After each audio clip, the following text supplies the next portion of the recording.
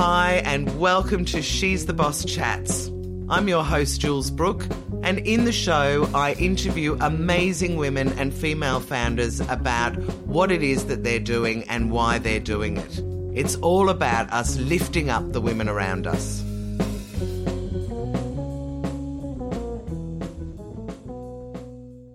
Candice DeVille, I am so thrilled to have you on this podcast. Thank you so much for having a chat with me today. I'm very excited to be talking with you, Jules.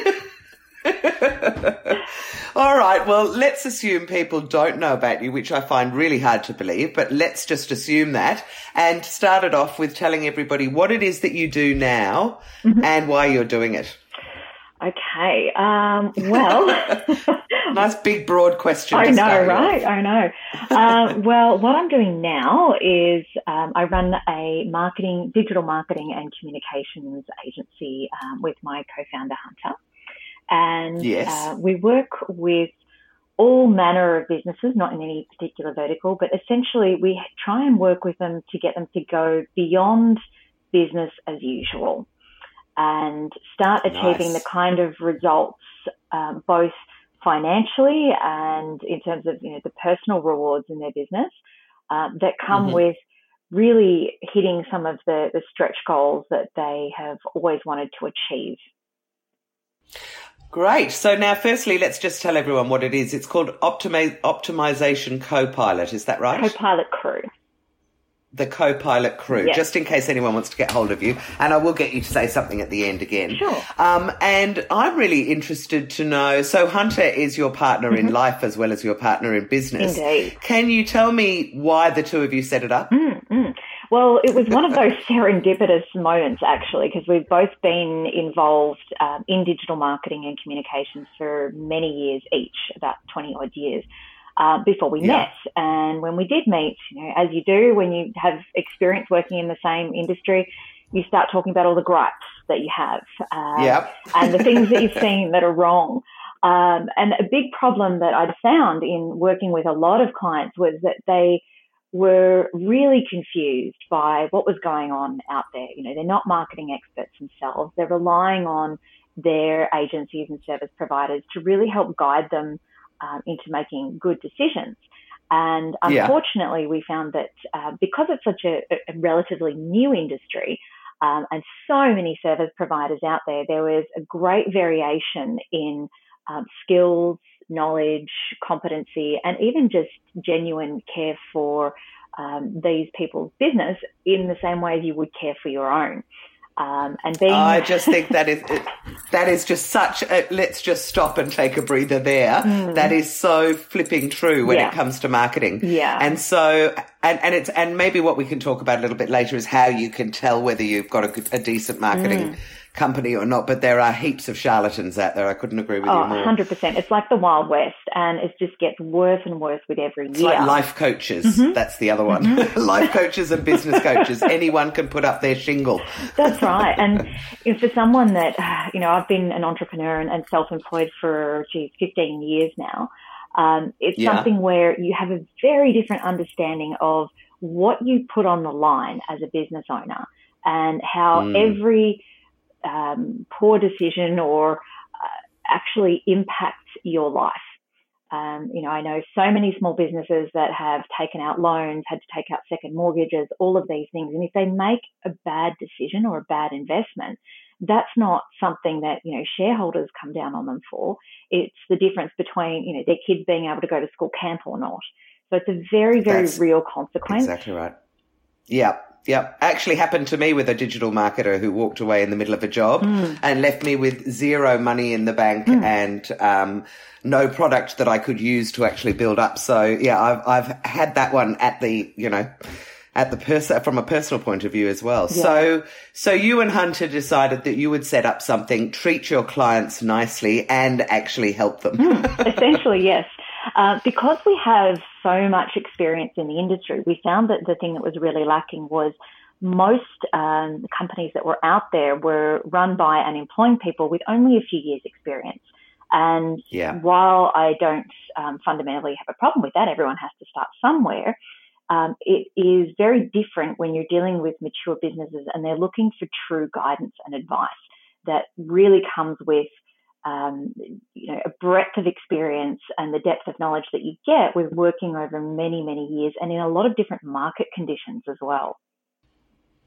Yes, exactly. You're quite right, because of course what you need to do now in the COVID times and in recessions is very different to what you do when everything's sort of going tickety-boo. Yes, that's right. And the position that we find ourselves in is one of a trusted advisor. And so rather than setting out to build a business that was going to become something really large with 100 employees or anything like this, our intention from the very beginning is to remain a boutique level agency where our clients are always dealing directly with the leadership, so that they're able to tap into our experience and our knowledge, and we can be those trusted advisors for them, treating their business and their investment in the exact same way as we would do for our own. Perfect. Oh, you just sound perfect. And of course, hence the name Co-Pilot. I get it now. That's exactly why, yes. You're sitting in the pilot seat with them. Yeah. All right. So you mentioned earlier about your entrepreneurial career. Can we go right back to the start of your career and you take us through? Because there'll be a whole lot of women that will be really interested to know, and I'm intrigued actually to know a whole lot about your blogging past as well. So take me from leaving school to now. Okay. Well, it's a very interesting ride, Jules. Oh, good. It nearly always is. And I think that's why I like to talk about it, because people think you go, I think I'll run a marketing company, and you just set it up that way and off you go. But it's never like that. No, it isn't. It's a very interesting journey. And initially when I left school, I had this grand plan of becoming an archaeologist. And being something like Indiana Jones meets Wonder Woman. I thought this was a fabulous idea. My goodness, I actually went to uni to study archaeology and Russian. Right, as you do. Two very, very useful topics to have. Absolutely. And I discovered fairly quickly that while it was interesting, it certainly wasn't going to be a lucrative career. But as a kid growing up, I'd had a lot of experience working with both my father in his own business, because he always ran his own business, and my grandfather, who was the director of an international aid organisation. And even when I was a kid, I would go in and work with them on a lot of their marketing things. They would be putting together magazines. So, it would be the old layout where things would be typeset and then put on a light box. And I loved going in and reading the stories about people, what they were doing, seeing how they were putting all this together, and then how they would raise funds for a lot of these different projects. So not long after I'd been at university, I actually ended up taking a job with that aid organisation as a marketing intern. And that was back in I think 97, something like that, in the days when the internet was just sort of starting out.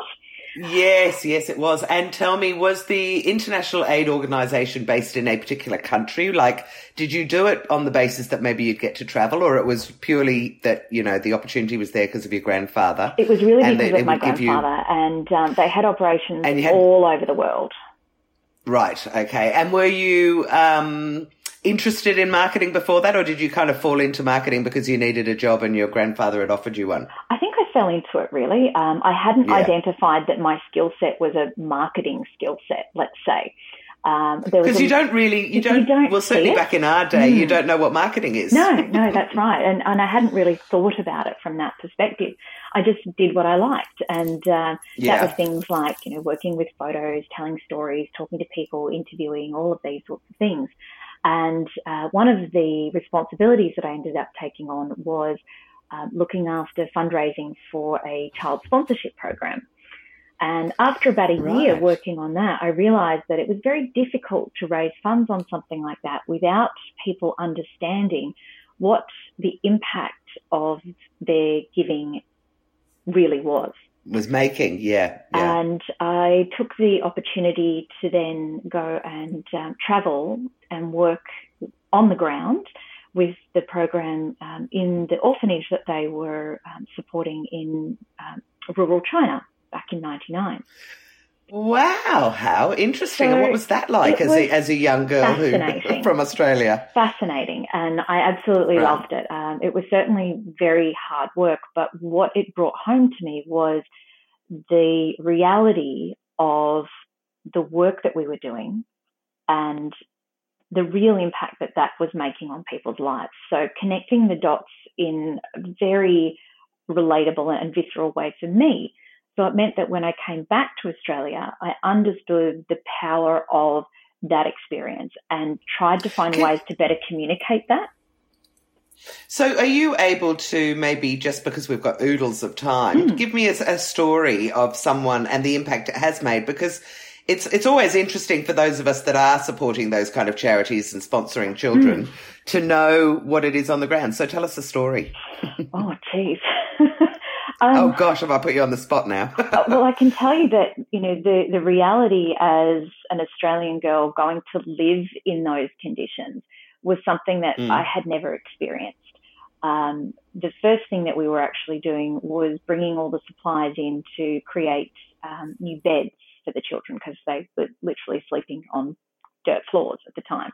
Right. And you don't think about what problems that might cause other than, you know, being uncomfortable sleeping on the dirt. Yeah. Until you're sleeping on the dirt yourself and you realise that you keep getting woken in the middle of the night by the rats nibbling on your ears. Oh, are you serious? Oh. Yeah, again, not something I would have thought of. No. So that's amazing. And getting them up off the floor means the rats scurry under the beds. Is that right? So that's when I learned to always take scarves with me when I travel, and I would sleep with them wrapped around my head so the rats couldn't get to my ears in the night.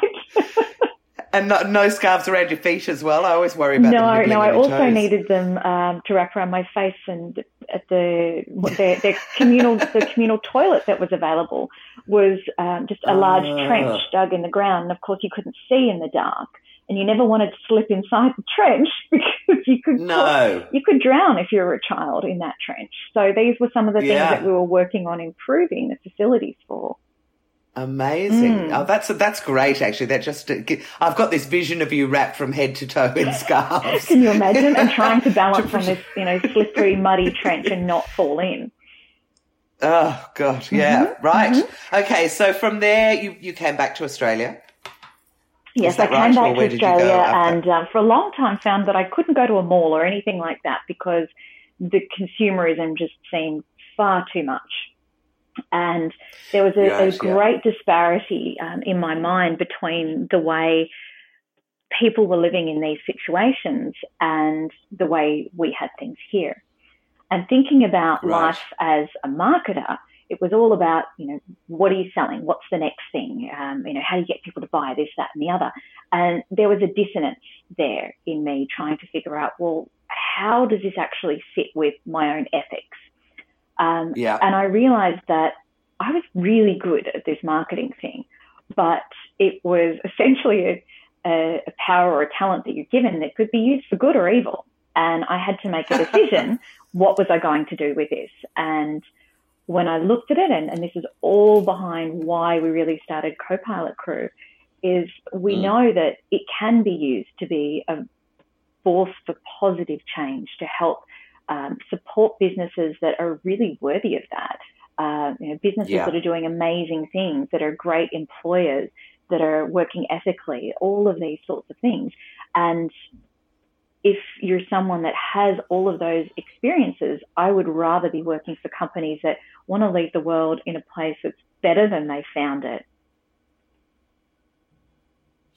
Yes, and it's funny you should say that, because literally about an hour ago I was reading an article on LinkedIn that was talking about millennials and how people get it wrong. And one of the things that is so important to them as well, I'm not saying you're a millennial, although you're probably not that far away, is that they really need to have some meaning and some purpose in what they're doing. They do want to make change. They don't want to just work for the sake of working, which, you know, a lot of people do, very sadly, really, I would say. Yeah, I think that particular trip really changed a lot for me, because I realised, you know, luckily early on in my career, that there was no point in working just to have another flat screen TV. What's the point in that? Yeah, absolutely, absolutely. So what did you do next? Oh, a whole lot of different things. I bounced around for a while and worked in different corporates. I actually went and did a stint working in PR and recruitment, because it was very similar sort of talent set. but found that really, marketing was what I loved. Was pulling you back. It was really always pulling me back. But when I had my first daughter, that really knocked me out of the workforce in a big way. And I found that, while my husband at the time wanted me to sort of just stay home and be a mum, he was really happy with that, I had itchy feet. And I bet. I'm always wanting to do something new. I'm someone who's very driven, and I love learning new things. So I decided that I was just going to take what I was passionate about and start writing about it online, because at the time there was very little happening in the online space in the early 2000s. And so I thought this is a great opportunity to try and find people that are like-minded and essentially make some more friends beyond the suburban living arrangements that I had, and meet some more people that thought like me. Okay, so I don't know whether the system will show that we had a technical difficulty there, but we definitely did. So we're starting again, but while we were trying to sort it out, I was thinking, you mentioned that you had 4 friends or 4 people that you met. Were they all women? And were you all styled up, as in, were you all following vintage, or what was the difference between you all? Okay, there were 3 other women and 1 gentleman. Yeah. And we were all very fashion oriented, but completely different styles. One girl, actually, her style was very much the Japanese kawaii style, which I also completely adored. Is that the sort of the doll kind of look? Yes, that's right. What's the one? Harajuku? Yes. Yes. Okay. And I came across her simply because I'd been looking, at different things online, trying to find inspirations from that sort of style as well, which I really loved. So we all had various styles. The gentleman also was in PR, ran a PR agency, he was a very natty dresser and loved shoes. So he wrote about shoes from all over the world. I love guys that love fashion. So we're all very different. Yeah. Okay, so all 4 of you got together. What did you decide, or how did that all pan out from there? Well, to this day, we all still keep in touch, and we are all still writing online. So that's amazing. It's a very long time to be doing it. It is. Gosh, wow. That's a fair library. And so, look, I'm angling for, so I'm just going to jump in and say, didn't you, weren't you all called the Bloggerati? Wasn't that sort of... okay. So the Bloggerati, and how that happened was, at the time when all of this started, as you know, blogging was very new. And of course, bloggers were not making money on the internet at all. Like, there was no way to do that. Right. And so individually, we'd realised that we were all starting to spend a lot more of our lives writing and producing for this audience that we had. And it was taking up more and more resources. So we needed to find a way to support this sort of hobby. Yeah. And so individually, we started putting together media kits. And having the background in marketing and PR really, really helped. Yeah. So I was able to start looking at a lot of the numbers that mattered, and I started looking at things like, well, what was Vogue putting out there? What was their readership like? And realised very quickly, when we could see our statistics of what our readership numbers were, that they were outstripping publications like Vogue or Clio. Wow, and it seemed amazing to us that we had this readership, and also with readers that we could talk to and have conversations with, but we had absolutely no way to support ourselves financially doing it. And so individually, we started putting together these media kits and finding different brands that we would approach and say, listen, I really like your product, or I've been working with this and I know that our audience is really interested in it. Would you be interested in, say, sponsoring a blog post or putting an ad out there? And so we were literally knocking on doors, actually taking meetings and going around and asking these sorts of things. But it wasn't met with a very warm reception at the time. No one understood how they could do this. How can you advertise a blog online? If it wasn't a Google ad, then what was it? So it was really hard work. Very hard work. Trying to get a sponsorship for something in the order of $300 when you could deliver 200,000 engaged readers to that post was near impossible. Amazing. It's quite amazing. And so we thought there's got to be a better way to do this. And once again, we turned to the internet and do our research and found a company that had started up in Malaysia and Singapore called Nufnang. And they were representing bloggers in Asia to do this. And we thought, this is fantastic. And then discovered that they were starting up in Australia. So we contacted them and very quickly got ourselves represented and started speaking with them about developing something that represented bloggers that not only had a really high readership, but of authors that brought a lot to the table in terms of professional skills and content creation, people that were, as we were, professional writers and marketers and all of these things, so that we could actually deliver the kinds of things that these companies had come to expect from their advertising agencies, that level of production. And that was where Bloggerati started. Right. Oh, that's really fascinating, because in some ways, now that I've got the She's the Boss show on ticker and I'm looking for a sponsor, it's almost the same thing, because people are going, well, what are your numbers and what is it? And it's like, well, we actually don't have specific numbers. We just know that 5 million people a month are looking at it.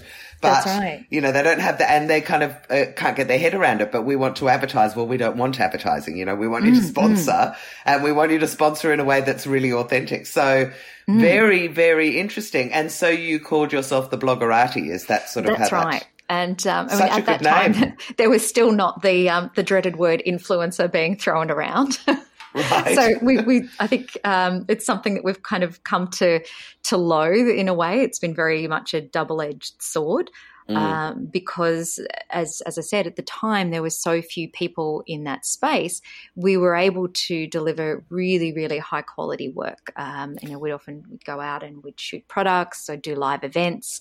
You know, sometimes I'd do 3 or 4 days of traveling and, you know, being on a plane at 5 a.m. to get up and present something in Brisbane and then still be home to cook dinner for my kids that night. You know, so you'd be working, you know, crazy hours. That is crazy. That is crazy. But very exciting and really at the forefront. I mean, wow, that is seriously at the forefront. So now, because this show is all about she bosses and women in business, I do have a question that I ask everyone. And if there isn't anyone appropriate, don't feel any pressure. But because I feel that there's a lot of women who are unsung heroes out there, it's always worth asking the question whether there have been any women who've influenced or helped you along the way and how they helped you. Is there anyone you can think of? Yes. There is someone that I actually met through my blog, a photographer called Helen McLean. Yeah. And Helen reached out to me as someone who would like to have her work featured on the blog, and got in touch and said, hey, this is what I'm thinking about. Let's do some kind of collaboration. I thought, fantastic. I love what she's doing. She was doing retro style pinup photography. Oh, gorgeous. And we met. And long story short, Helen ended up becoming my best friend and confidant, but also my greatest supporter, in that she was someone who really understood the drive that I had to not only make that website work, but to turn that into other business avenues that could continue to be built upon and do things that were beyond just sort of the self-indulgent nature of blogging to become something else. And she would always be a fantastic sounding board for a lot of those ideas, and a really great encouragement when people around you might think that, you know, what you're doing is either an impossible task or not worthwhile. Yes, because I think that, you know, when you're trying to do something that's unknown, firstly, being so cutting edge brings with it a whole lot of disadvantages because people don't believe you. And if you can find somebody, and I also feel like it's a bit of a female thing, that it's nice for us to have somebody on the journey with us in one way or another, whether it's someone that you partner with, whether it is your business partner or personal partner or whatever. You just want someone to share it with, because otherwise, who do you high five when you have some big win? Exactly. Everyone needs a cheerleader. That's right. That's right. So, and you actually mentioned that you're still writing. So have you still got a blog that's been going for 15 years or whatever it is now? Well, I stopped writing that blog in 2016. I do still write now. I write a lot more for myself and more in the marketing vein.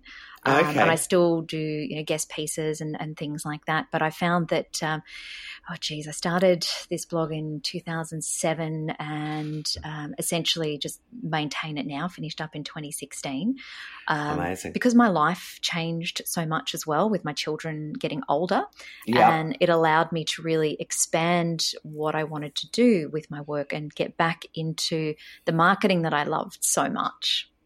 Yeah, great. Okay, so along the way, every entrepreneur has all sorts of challenges as well as successes. And I used to say to people, so have you got any successes or failures that you can talk to us about that you've learned from?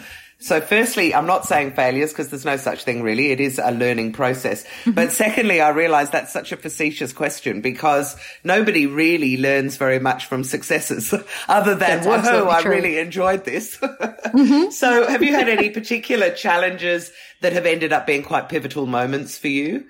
Where you've learned something and that's really what brought me to where I am now. Oh, great. Go on. I think the biggest pivotal moment for me was letting go of that blog and not trying to do everything. Right. Because I'd been running the blog and I'd been known for that for a very long time. But in the background, was still doing a lot of marketing consulting and marketing work and wasn't known for that at all. Right. But that's where I'd started to see that there was a real need for the space that I was working in. And, of course, everything that I'd learned not only from the marketing side but also from the other side of working in the advertising and essentially being the talent, in inverted commas, and seeing the needs that were there. And I reached a point in mid-2016 where I was trying to keep all the plates spinning. I had the blog going. That was one business. I had another business that was a spin-off from that, which was a styling company, and we employed 5 people across Victoria who were doing vintage-style hair and makeup for weddings. So that was another business I had going, and then trying to do the marketing on the side. Yeah, right. So it was all a lot. And there came a particular time where I was running an event and you take on as much as you can onto your own shoulders. And I'll admit I can be a little bit of a control freak. I like things done a certain way and to a level of quality. Yeah. But you keep telling yourself, I've got it under control. You won't relinquish control to other people or get help when you need it. And then you hit a wall and realize I've really reached my capacity here. And when you start getting to the point that you're making yourself ill, I got terrible pneumia, I had an awful fever, and I was still trying to work through this. Oh, my goodness, Candice, yes. It was too much. Yes. I was going through a lot of personal trauma at the time. Going through a divorce and all sorts of things. And I just about had the entire world on my shoulders, or so it felt, and still trying to push through. And I was very, very hard on myself. And I just collapsed completely and really sat down and thought, why am I doing this? Why am I pushing myself so hard? Yeah. And I had to sit back and think about all of the things that I'd told myself about why I'd made decisions. And was I really living up to that, or was I just trying to prove something to other people? Oh, you are so good to have actually had that kind of moment of introspection and think about things on a bigger level. Because, I mean, we I think I've mentioned that I do these lunches on Fridays. 2 weeks ago, there were 5 women in a row on my Zoom screen telling me stories of PTSD and burnout and collapsing and whatever, because they had all pushed through too hard, and it has completely changed their lives. Like they will never recover properly. So you're very lucky that you stopped, basically. Yeah, that's right. And, that we talk about self-care and all these sorts of things. And I thought to myself, I'd recently made big decisions in my life, ending a long-term marriage and these sorts of things. And a big part of what I always tried to keep in mind was my daughters and what's the example that I'm setting for them. And I really, ever since they were born, wanted them to understand that they have the ability to be anything that they want to be, that they can learn, that they can expand their horizons on all of these things. But you can't be everything at the one time. Very good advice. So it's important to me that I don't just espouse that I live it. And I realized that I had stopped living it. I was trying to be everything to everyone, and it meant that I was not doing a great job in all of those things. And it was time to take a step back and really evaluate where I could be excellent and what I could let go to allow that room for excellence and still have time to remain sane and be the best that I could be for my daughters and allow them to see that as an example rather than me just trying to tell them this is how to live your life. Yeah, yeah. Oh, well, I mean, I just think that you're very special in that you did that. You acknowledged that to yourself. And also you're right, as a role model to your children, it's great to say, you can work at anything, but if you work until you make yourself sick, you're not going to be a great example because then they're going to go, ooh, I don't want to work. That's right. Possibly, or whatever. So, yeah, interesting. It's interesting that those moments come along. And I bet now when you look back, you go, best thing I ever did. Do you? 100%. Yeah. Fantastic. Yeah, it was a very, very tough decision. And the funny thing is when I stopped blogging and doing all this, I actually sold my vintage clothing collection. And it was a collection that I had developed over 30 years. And when I sold this, I started having people asking me things like, are you okay? Are you really ill? Have you been diagnosed with something terrible? Because they had associated so strongly what they'd seen on that side of the work that I did with who I am as a person, that to them that seemed like the end of everything. And I realized also that was a defining moment, that I needed to really expand what I was sharing with the world in terms of what I know and what I work at, rather than just the trappings of one particular hobby that had come to define me. That's a really good point. That's a really good point. Wow, you are just an absolute treasure trove of advice, really, and tips and things. So, which brings me perfectly to my next question, which I swear I had written down before we got to this point, but it's absolutely perfect now. So how do you juggle? Because, let me go back. Most entrepreneurs, I think, because work is such a passion and because we love what we do, it's very hard to define where work starts and home, how to define those two and give them their own space. Yeah. And a lot of people don't. I'm asking this of all the women that I'm interviewing, and a lot of people, it's seamless. When I feel like it, I work, and, there's no definition around it. But how do you work? No, I have really clear lines, and I found that that's helped me a lot over the years, both when I was blogging and now. There's two things in particular. There's the the physical actions that you take, and then there's the mental side. Mentally, I'm always working because I love what I do. I'm always coming up with ideas and jotting things down, and having ideas in the shower. That's just the entrepreneur life. Yeah. But how do you stop that bleeding over into everything else and maintain being present for the people that you care about rather than being mentally absent? That's right, and build up those memories and other things outside of work that are always so important as well. It all starts with knowing why you do what you do. What is it that you're actually trying to achieve? And like I said before, none of us need 2 or 3 flat screen TVs. So I don't work thinking I just have to have this infinite amount of money to do something. I work so that I'm creating something that is bigger than me, and I'm always learning. The day I stop learning is the day I stop working. Nice.